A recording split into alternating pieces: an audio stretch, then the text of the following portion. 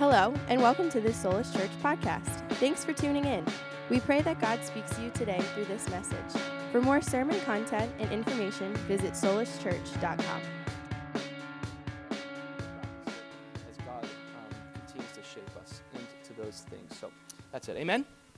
Cool. All right. So Luke 11. That was my pre-sermon. Now the real sermon. Luke 11. Would you stand with me this morning for the reading of God's word again here?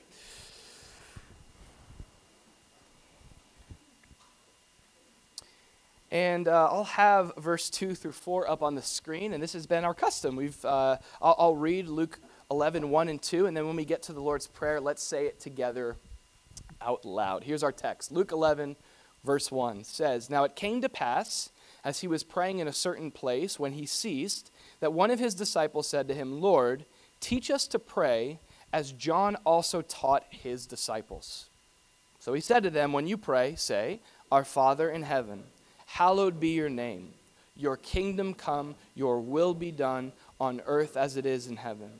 Give us day by day our daily bread, and forgive us our sins, for we also forgive everyone who is indebted to us. And do not lead us into temptation, but deliver us from the evil one.'" This is the word of God for the people of God, to which we say, thanks be to God. You may be seated. Father, we do thank you this morning for your word. Lord, I ask that you would use this time now to communicate your heart to us, your truth to us. Lord, it's an impossible task for me to speak into this microphone, into the ears of all that are gathered here, Lord, and change lives or to perfectly communicate your heart. So we know we need your Spirit. We invite your Spirit. We ask that you would speak to us this morning. In Jesus' name, amen. Awesome. Now, as we have broken into the Lord's Prayer, this prayer you see up here on the screen, we have been meticulously breaking it down thought by thought. We're learning how to pray, and we're learning about prayer from the prayer specialist himself, Jesus. And what we see here in the Lord's Prayer, this is not the full teaching that the Bible has to say about prayer. Like, you can learn stuff about prayer in the Bible outside of this prayer. But for what Jesus has given us here, I want to summarize what he's taught us. So if we could summarize the Lord's Prayer into one central idea, we would say this, that Jesus gives us here in the Lord's Prayer paternal petitions. Paternal petitions. Remember last week we talked about this, that this prayer that Jesus leads us to pray, it contains 6 petitions. A petition is an appeal, look at this, to a higher authority with respect to a particular cause. That's a petition. You see in the Psalms, this prayer of, "God, would you grant me my petition?" It's bringing this appeal to a higher authority. Let's be sure God is a higher authority, and it's looking to him to respond according to this particular cause. Now, that's what we have here. Jesus has 6 petitions that we bring to God, but they're not just petitions. We need to remember they are, like I said, paternal petitions. The basis of our relationship with this higher authority, it changes and determines everything about our prayers. And Jesus would teach us that when we come before God, we're not coming to him with our requests. We're not coming as like citizens to a government official, like, "Hello, sir, could you build a park over there?" Like, we're not coming as these little, kind of distant, foreign, non-relating subjects, but we're coming to him as his children. When we come before God, the idea is we got to start thinking more about it this way. When I pray, it's not that I'm like going up and trying to get God, but I am sitting in the lap of my Father as a child. That's the picture. I'm home. I'm with God. That's how Jesus teaches us to pray. He says, when you pray, first and foremost, remember who it is you're speaking to, so that you don't try to earn his attention, so that you don't try to get him to like go, "Okay, you know what? That's a pretty good idea. I will consult with my committee, my board, Father, Son, Holy Spirit, right? My board, and we're going to decide whether or not it's a good idea." No, that's not the language Jesus gives us. He says, when you pray, the basis is so important. These are paternal petitions. This is a child coming to his dad who is unlike any earthly dad. This is our Father in heaven.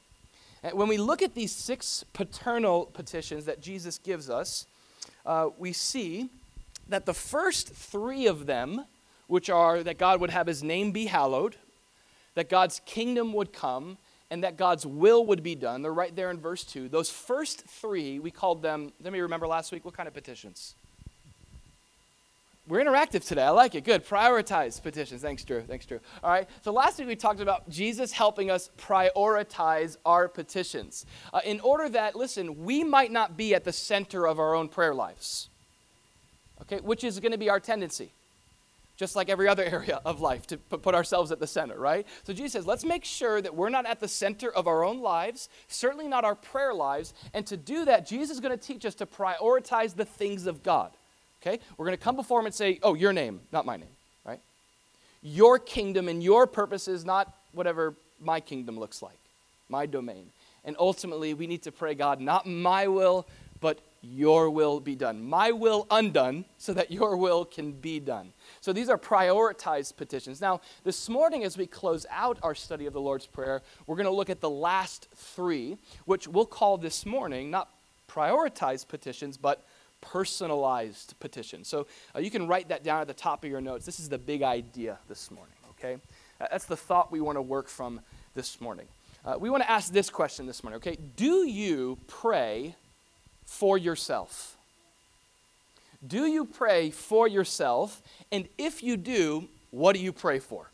That's what Jesus has us thinking about this morning. Do you pray for yourself? And if so, what do you pray for? Now, we see here in this section here at the end of the Lord's Prayer, first, that Jesus teaches us to personalize our prayers. He teaches us to do that.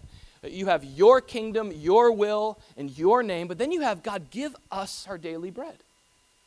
Lord, forgive us our sins. Lord, help us forgive those who are indebted to us. And do not lead us into temptation, but deliver us. That's a lot of us's up in there, okay? This is a personalized direction to our prayer. And it is important, by the way, that we do, again, prioritize the things of God. I don't know about you, but sometimes I find myself like praying for myself too much. I can do that. It's like, Lord, I come before you, and I'm like, God, give me this. Help me with that. Amen. And people are like, wow, that was good. You're so all about you, you know? And that's what can happen. And so we should also look to praying for other people. But what Jesus gives us here is sort of this like reminder that we need to first make sure that we are prioritizing the well-being of our spiritual lives, of our souls, right? It's sort of like this self-care prayer plan.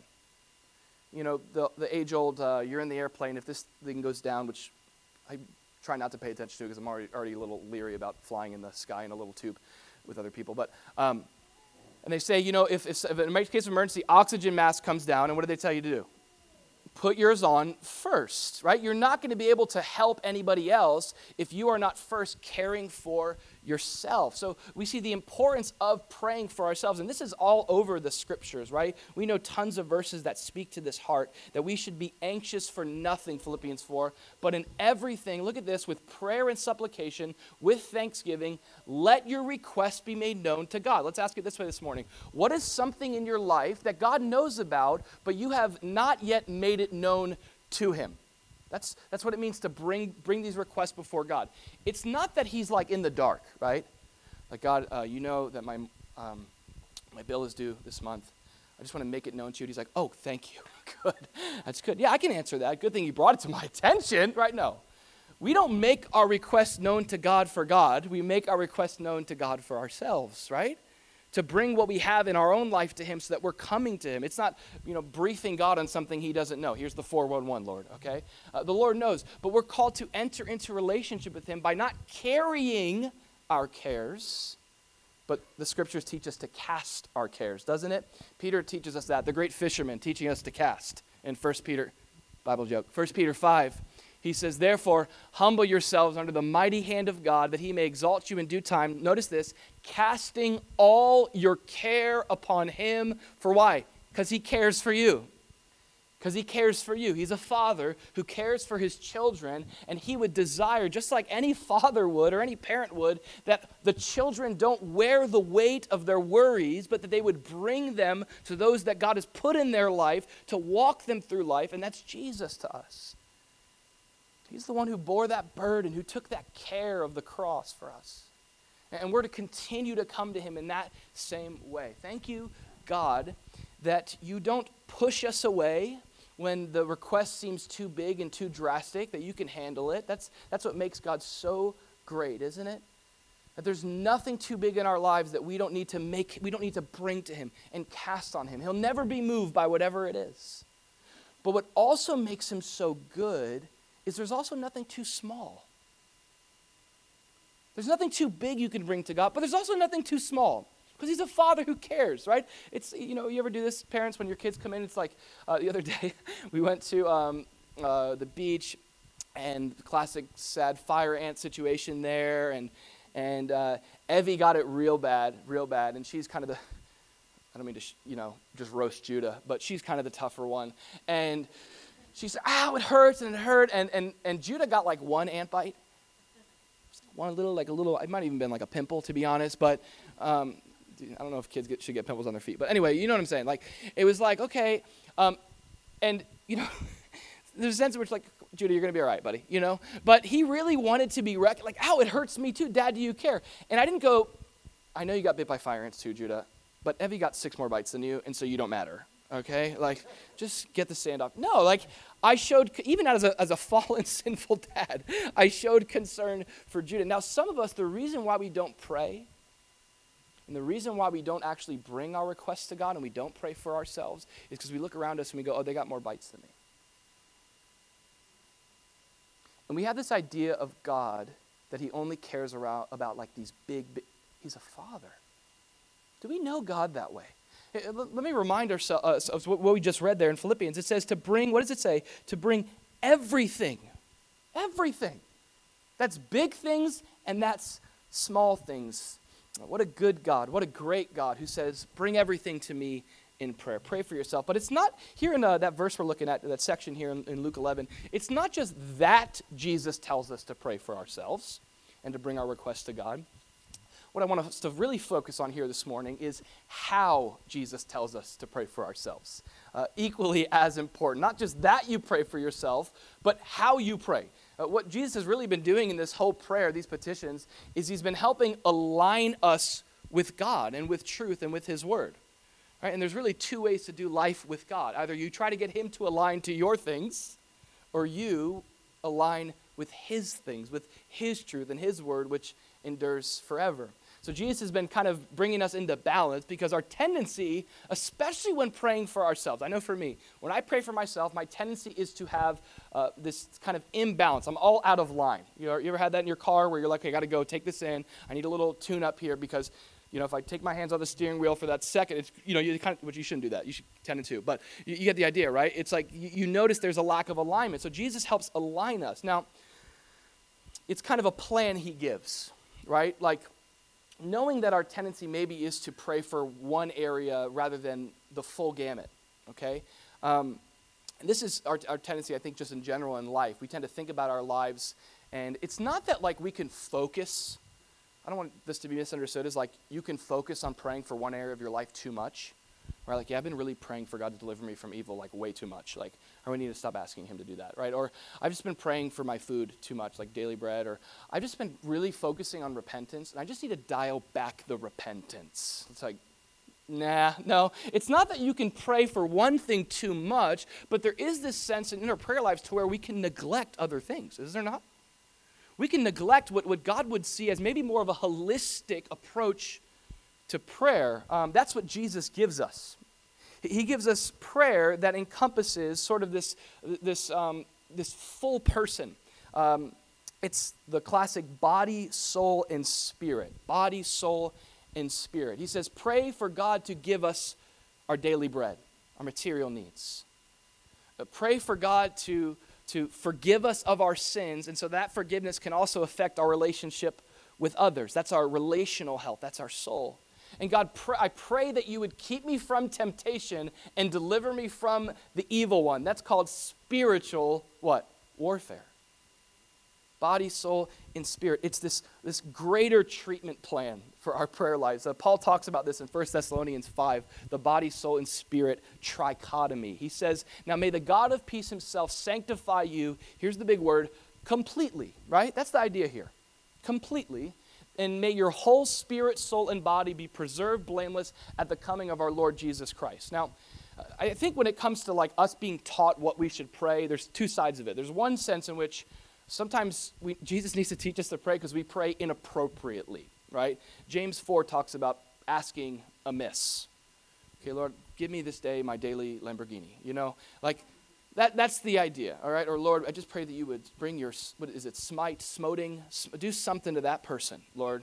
Smite them, okay? Now, we can pray so we need God's word to help us there, but we can also find ourselves in prayer and in our relationship with God, we can be relating to God incompletely. It's not that you don't have key pieces of our prayer life, but it's lacking more of substance to it. Jesus has more for us, is what this is saying. He's got more for our lives than just, God, would you please protect me and my family? We just need a solid hedge. Get us the hedge. If we can get a nice hedge of protection, we'll be good. Or God, just forgive me. I don't need to pray for my material needs. Why would I pray for my bread when my motto in life is, let's get this bread? I don't need God, I just kind of, Lord, just forgive me. Or there's no repentance. There's no depending on God for your needs. It's just, Lord, deliver me. Deliver me from the evil one. Everything's just hyper spiritual and metaphysical, right? We can be missing these different parts. So I love what Paul says. May he sanctify you completely. May our prayer lives be completely set apart so that we focus on our whole spirit, soul, and body. Now, why would we humble ourselves and put ourselves at the feet of Jesus and allow him to shape our prayer lives in these ways? And let's be reminded, it's because Jesus has led us to our Father. And the Bible says in Matthew 6 that our Father in heaven, he knows what we need even before we pray. Isn't that awesome? Even before we ask. Now, for some of us, we go, well, then why do I pray? Because your Father knows what you need. That shouldn't discourage your prayers. That should encourage your prayers. That should make you go, God, in other words, I don't know what I need. I can tend to think I know what I need. But I'm going to defer to you. You're the one who's now the captain of my soul. You've taken control of this life. So when I pray, I'm going to trust that you know what I need. So we come under the teaching of Jesus and we say, Jesus, you tell me what I need. It kind of reminds me of one of my favorite pastimes, and that's going to the coffee shop around the corner, Maine Coffee Shop, and spending most of my life there. Spend more time there than I feel like than I do with my family sometimes. But it's okay. It's not okay. That's a problem. But just kidding. My family's great. But when I go into Maine Coffee, it's a great full experience of all the different coffee options and different ways to drink the coffee, different kinds of coffee. And here's what I know about coffee. I know that I like it. Here's what I don't know about coffee, anything else. Okay. So, if it's Dan or Ben there at the front or Leo, I usually come in and they'll have the list. And do you want a Colombian, a Guatemalan, a single origin? I'm like, I was thinking double origin. Single, okay. I'm just like, I just want it black, like that's it. All I know is I'm like, that's not from a Keurig. Might call me a connoisseur of coffees. No, not at all. So what I do is I usually go in and I say, usually this is with Ben too. I'm like, my friend Ben works. So I go, Ben, what you tell me, right? I kind of defer to him. I go, I'm just going to trust that you're the professional, and at the end of this, I'm going to be caffeinated and happy, okay? So I'm going to put that on you, and they do a great job. So a little plug there from Maine. But the point is, I'm deferring to a professional to know what I need more than I do, and the same should be true with our prayer life. So Jesus, he does that for us. Let's look at these, okay? Let's look at these prayers that he gives us. Let's keep looking at this, all right? He tells us how to pray. The first thing he says to pray for is that, let's look at it again. It's on the screen there. That God would give us this day our daily bread. So this is where you got to start. You start in prayer by praying for basic material provision. That's what he says to do, okay? It's the element of the physical nature of life, which God does care about, okay?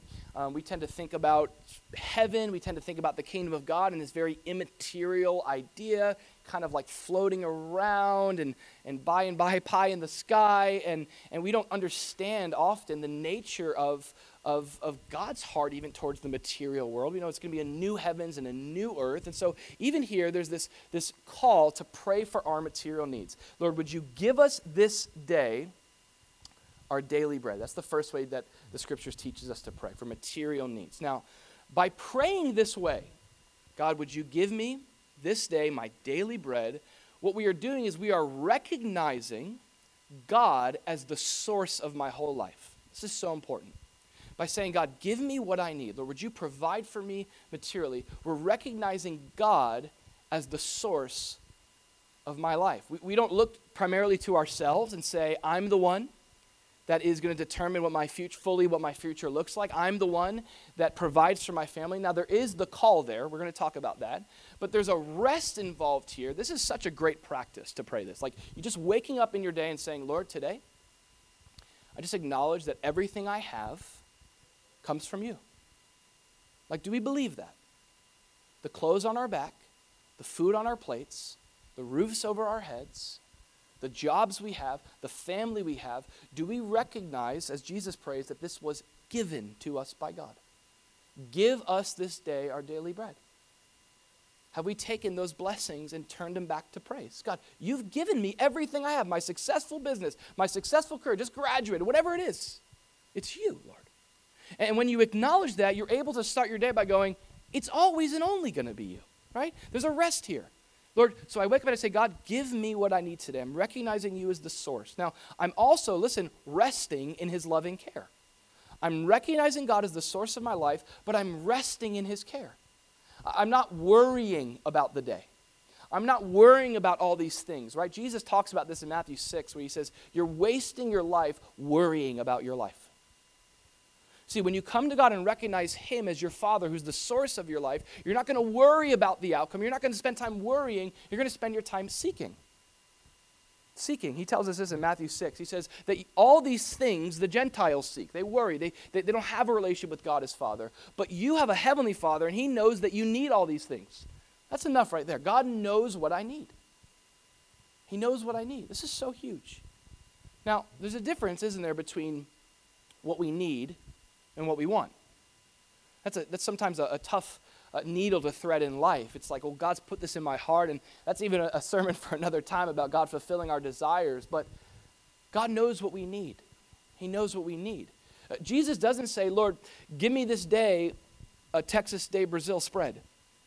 Okay? That would be great, though. He does give us those things. But he says, my daily bread. He's talking about needs, basic necessities of life. This is so important to pray this way, to rest in God's loving care this way. It's in Proverbs chapter 30. This is incredible scripture in Proverbs 30, where the author says, Lord, I pray that you would give me my food allotted to me. Don't give me too much that I forget you. And don't give me too little that I steal. I love that. Like, what a great way to pray. Lord, because there's a tendency, right? Lord, some of us were like, we don't really believe actually that we depend on God for what we have. Especially in a country like this where, if you're hungry, like, come on, when's the last time you were hungry and you said, God, give me my daily bread? Most of us, we've never had to do that. Unless, we pull into the drive-thru, Chick-fil-A or whatever, we just pull in. We take care of the needs for ourselves. There's a sense in which the reason why we need to pray this is because of our tendency to forget God. And we're so blessed. There's so much here that we've forgotten God.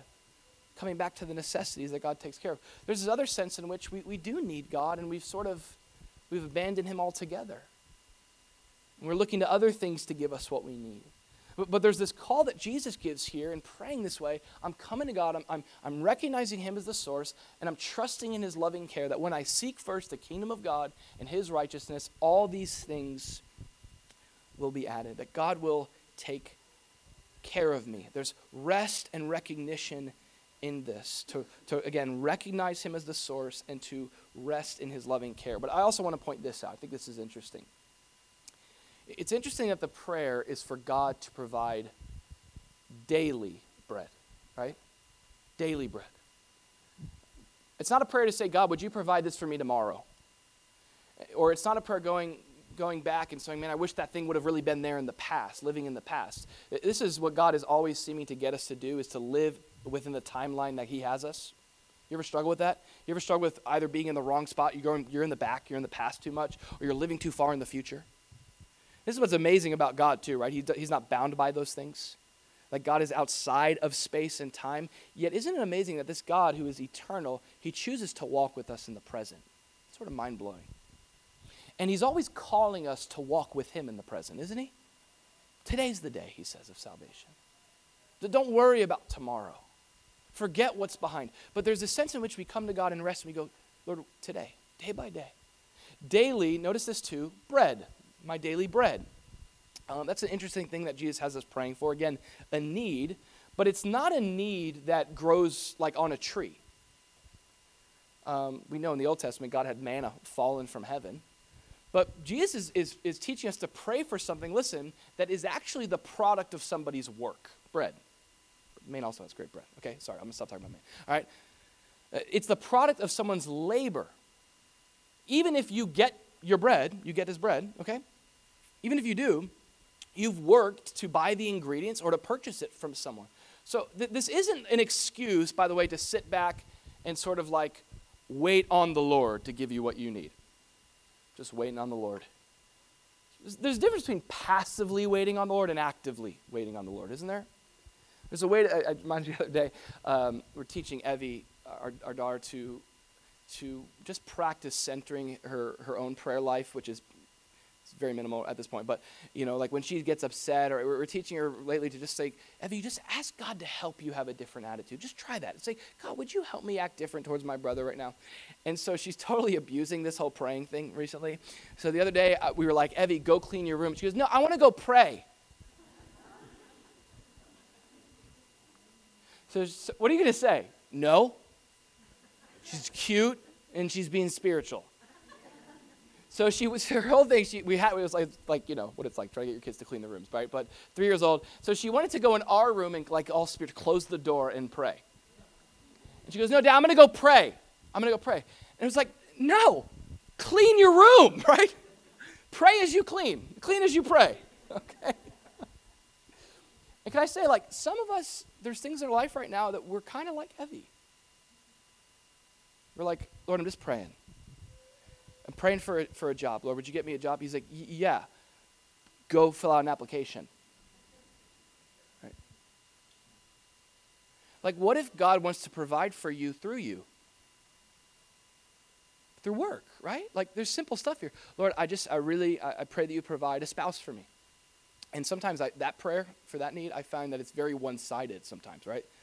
So we want that perfect person, but how about, Lord, would you make me someone else's perfect person? How about that prayer? Lord, I pray that you would make me someone else's answer to prayer. I think there's a way to think about waiting on God and him providing for our needs that's not passive, but it's actively seeking him. And when we seek him, he promises you can rest in my loving care, amen? So that's bodily provision. Now, he also teaches us to pray, we'll say it this way, in regards to our soul, for relational preservation. Preservation as opposed to something getting stale and old, to keeping things fresh in our relationships. He says, when you pray, also pray this way, God, forgive us of our sins, for we also forgive everyone who is indebted to us. This inseparable connection there, by the way, of vertical and horizontal forgiveness. Jesus is teaching us to pray mindful not just of our physical needs, resting in his care, recognizing him as the source, but also to consider our relational needs, our soul. Now, your soul, it's the part of you that's either relationally healthy or unhealthy. It's your relational health. It's your ability to receive and extend forgiveness. Okay, so your brain and your mind might know all these things about God and his forgiveness, but has the Holy Spirit downloaded those things into your soul? Where you don't just know that God loves you, but you feel like God loves you. Now, we can't let feeling be the master. It serves what's true and what we know. But I've been in the Christian church world here in the American context for long enough that there's a lot of people in the spiritual world who have really unhealthy souls. And they can give you every Bible verse, but here's the question. What's the health of your relationship with God and others? What's the health there? And so Jesus is speaking into that, and he kind of describes it almost like as the scenario that's just really missing one foundational thing. It's missing the forgiveness of God. the forgiveness of God. I kind of think of it as like sometimes we can get ourselves trapped in this room of an unhealthy soul where we're not coming near, we're distant from God. There's distance with us and God, and there's dysfunction in our relationships. It's kind of like just a big tangled mess, and we're trapped in this room, and all the windows are closed, and everything's locked, and it's like Jesus comes and says, just open this window, right? It's this cool, fresh air breeze of God's forgiveness, and watch what happens when you become a recipient of God's forgiveness. Watch how that transforms your relationships. There's no relational renovator like the forgiveness of God. I'll say that again. There is no relational renovator like experiencing the forgiveness of God. So Jesus leads us to pray that way, that first we would come before God and we'd say, Lord, would you forgive me for my sins? Which, let's establish something really important. Every person in this room needs God to forgive their sins. Even if man has forgiven you for what you've done, we need God to forgive us of our sins. And the scriptures tell us in Hebrew that without the shedding of blood, this has been all throughout history, there can be no forgiveness of sins. The gospel of Jesus Christ is that Jesus took your sin on himself in order that you might be forgiven. Did you know that? And the language of scripture, even here in this passage, it talks about this idea of like being a debtor to God, right? And the idea is that we owe God a lot. And there's two ways that you can fix that problem. You can try to pay him back, which is impossible. You don't have enough time. Even if you did, you don't have enough resources. We were not sufficient to do that. No one in this room is sufficient to pay God back for how we've sinned against him. We're debtors of God. But there's another way. That other way is if Jesus pays your debt for you. It's like if a debt collector showed up at my house and knocked on the door. My wife answered the door and said, Mrs. Lundy, you owe X, Y, Z. You know what she would say? She'd say, well, you got to talk to my husband. And listen, as Christians, you know what we get to say? When Satan comes to us and says, oh, you owe this to God, we say, go talk to Jesus. Go talk to him. He paid it for me. So now let's establish this. We have forgiveness through the shed blood of Jesus. Amen? Now, Jesus saying, when you pray, say, God, would you forgive me of my sins? Jesus is not, he's not giving us a way to be forgiven, because Jesus accomplishes that way. Jesus is the way to be forgiven. What he's giving us is a relational practice, okay? Coming before God, when you sin as a Christian, notice I said when, not if, right? As you sin, human being, a follower of Jesus, we ought to come before God and pray this way. God, would you forgive me? Not so that he does, but because he has. Because he has. So I want you to think of it this way. When I come to God and I ask him for forgiveness for my sins, what I'm doing is I am withdrawing something from a spiritual bank account that Jesus has given me. Does that make sense? I'm not like trying to put forgiveness in there, but I'm withdrawing the forgiveness. This will determine your nearness to God, is the extent to which you withdraw that forgiveness. A lot of you right now, you're far from God this morning because you haven't gone to your bank account and withdrew this forgiveness. Coming before God. We know that this is a healthy soul, a healthy relationship with God. Martin Luther described this. We've looked at this quote a few times. He said, when our Lord and Master Jesus Christ said repent, he intended that the entire life of believers should be repentance, right? Like this should be the regular rhythm of our Christian life. Constantly coming before God, knowing he's forgiven us, but bringing our sin before him and saying, God, would you forgive me again? Thank you that you have forgiven me. It's accessing that forgiveness. Accessing that forgiveness. I was thinking of it this way. It's almost like when you're walking through a crowd, right? And you're like, pardon me. Pardon me. Pardon me, right? Pardon me. I was like, that should be like a normal language in our prayer life. God, pardon me. Sorry. Like how often does that come out of your mouth? God, would you forgive me for my sins? Will you pardon me for my sins? Now I would say there's two reasons, maybe today, why you're distant. You could be distant from God, or you could be someone who's not experiencing this forgiveness, okay? One reason would be that you have simply this view of God's love, but it's a lack of view of God's holiness, okay? And this is often how the enemy will manipulate us and confuse, is you have today in the church, you have Christians, all they see is God's love. There's no knowledge of God's holiness. On the other hand, it's all God's holiness, and there's no knowledge of grace, right? Jesus was that perfect embodiment of grace and truth. And so for a lot of us, all we know, though, is God's love. And we don't know his holiness. And so the reason why we're never asking for forgiveness is because we're like, I don't really have anything to ask God, for forgiveness for. I mean, yeah, like I messed up a little bit here and there, but, whatever. And really, here's the issue here. This is a person who's not asking for forgiveness because they're not familiar with the sin that's in their life.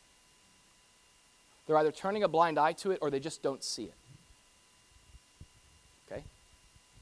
The remedy for this, by the way, is God's holiness.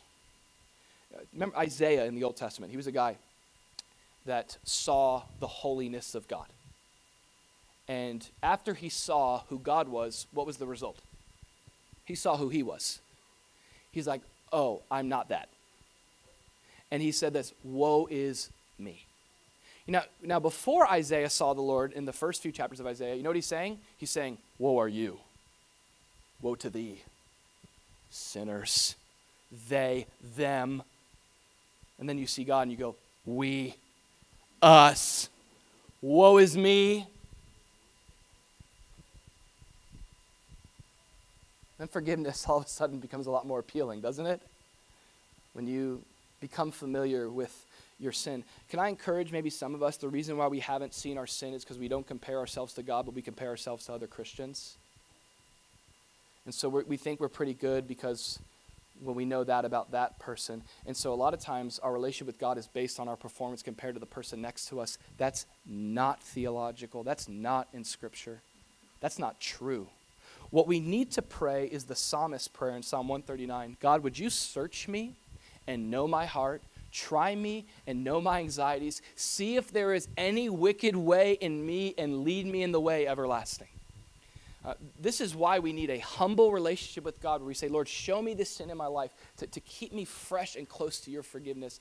And also, this is why we need community. You're like, I don't have any sin in my life. How do you know? Well, because I know. I just know. Well, have you asked anybody else? No, I am my own wise counselor and I am my own community.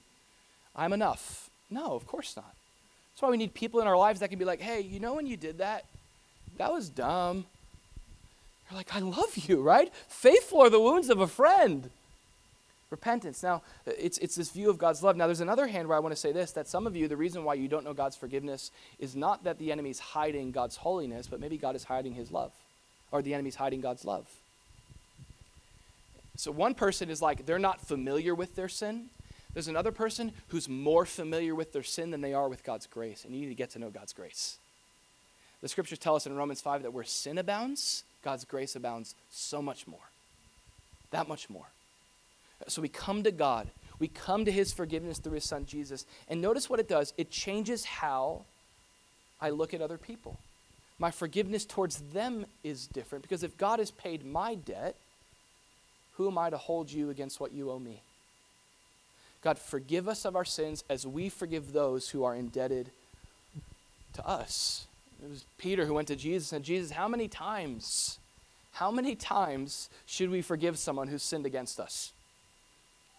7 times? I love Peter. Number of completion, right? How about 7 times 70, Peter? Right? And Peter, what did he do? He went, 490. Got it. 490 times. All right, well, they're at 483. So we got 7 more offenses. And then I'm out. And then they owe me, right? Jesus giving that math equation was not to give Peter the number he was looking for. It was a way of saying way more than you think you need to forgive them. How often should I forgive people who have been sinning against me? Way more than you think you should. And Jesus goes on to tell a parable of somebody who was released a great debt, but then when somebody came to them and didn't have the money for their small debt that they owed them, that they brought just terror down on that person. And Jesus goes on to describe that's a person that's in judgment, because that's not a person who's received the forgiveness of God.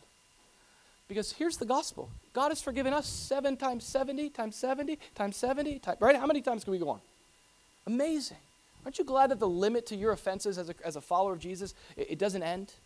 That God is always offering us that fresh forgiveness, and that should be fuel in my forgiveness towards others. Relational preservation. We close out with this last one. It's spiritual protection. Forgive us our sins, for we also forgive everyone who is indebted to us. And do not lead us into temptation, but deliver us from the evil one. So we pray for our material needs, Lord Jesus, resting in your loving care, recognizing you as the source, not passively, but actively. We wait on you. We ask that you would pour out your fresh forgiveness on our lives. We recognize that we are sinful, but we recognize that you're a God of grace. And that grace, it moves through our lives into those around us. And then lastly, Spirit. Lord, would you not lead me into temptation, but deliver me from the evil one? Lead me not into temptation, but deliver me from the evil one. Praying for spiritual protection. Now, this is a verse that is just kind of, seems a little out of place. Like we started with our Father in heaven, right? And I love that's what the prayer is called, the Our Father. Nobody calls it the prayer about the evil one, It goes from our Father to the evil one. It's like, whoa, okay, that took a turn, right? Our Father in heaven, we need deliverance from the evil one. This is where Jesus ends with this. He takes us in this direction of recognizing this. At the end of the day, our spiritual lives are a fight, right? They're a battle. There's an enemy. There's an enemy. He calls him the evil one. Now, as Christians, we don't have this problem where we have to try to excuse evil in the world and give it different names and just blame it on natural causes. As believers, we understand that behind all of the brokenness in society is a brokenness spiritually that's rooted in real evil, real forces, real demonic oppression. The scripture teaches us that in this wrestle of life that we don't wrestle against flesh and blood. There's a spiritual battle there, an enemy whose bent is to steal, kill, and destroy from us. Notice this. And the tool that he uses, right? It's this thing that Jesus says is temptation. That's how he fights us. It's a cul-de-sac too, right? It's temptation to sin, and then it's condemnation. Where he gets you to do something dumb, and then afterwards he makes you feel that you are what you did. And then so you just keep going. Temptation, condemnation, temptation, condemnation. It's this cul-de-sac of condemnation. And you can get stuck there, right? So Jesus recognizes this attack of the enemy. And he says, when you pray, say, God, lead me not into temptation. Now, it's important here. Jesus is not teaching that God is the one who tempts us, right? We know this, that the book of James, it's a great book. You should study it sometime. Just kidding. We just finished it. And in James tells us that let no one say when he is tempted that God is the one tempting him. That's contrary to God's nature. God doesn't tempt us. See, we're tempted when the tempter, Satan, capitalizes on our desires, our weaknesses. And temptation occurs when we're drawn away by our own desires and we're enticed into sin. That's temptation. Now, what's amazing about God is that God is sovereign over this. And let me say this, God uses temptation. Do we know this?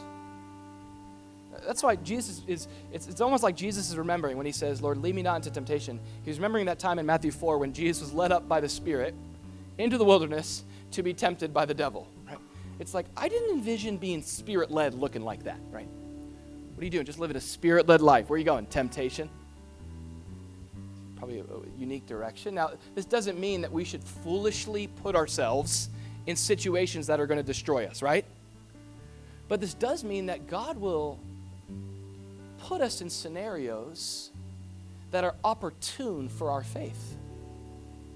That he sees this, and he tells us this, that he'll never put us in a scenario of temptation where there's not a way out. 2 Peter says that God even knows how to get us out of those scenarios. But he'll put us in those scenarios to transform our lives. A lot of times we can think about victory over sin as not being tempted to do something. Are you victorious over that sin? Yeah, why? I haven't wanted to do it in so long. Question is in victory is not do you want to do it, it's when you do you? Do you? You see, for Jesus, temptation was an opportunity to prove love for God, to grow in the power of the Spirit. You see, what God wants to use to transform our lives, Jesus also recognizes the enemy wants to use to deform our lives. A lot of us are here today because we fell into one temptation. And where has it led you today? That one compromise. See, there's a sense in which there's a healthy respect for temptation here. God, please don't lead us into that. We know that you use it, but God, keep us from that. Keep us from temptation. It's later on in James where James says, listen, the reason why temptation is so dangerous is because temptation, it brings us into these small sins that become full grown and kill us. So this is a heart posture for our spiritual lives. We want spiritual protection. We say, God, we know our tendencies. We know what we're prone to. Lord, we recognize how vulnerable we are in those situations of temptation. So lead us not into temptation, but I love this. But even if we find ourselves in temptation, would you deliver us? Deliver us, God. This is looking to God, by the way, to fight your battles, which is so counterintuitive. Like the way that the scripture says, here's how you fight your battles. Like, I don't know about you, but like if I'm not getting like the results in life that I want, my mind says always, apply more force, right? Do more. If my family's not behaving the way I want it to, whatever it is, it's like, well, force and effort. And the idea of scripture is not work harder on your feet, but drop more on your knees. Isn't that amazing? It's not force, it's faith. It's rest in God. It's prayer. That's where we wage this war. We wage this war on our knees. The church advances, E.M. Bounds says, the church advances on their knees.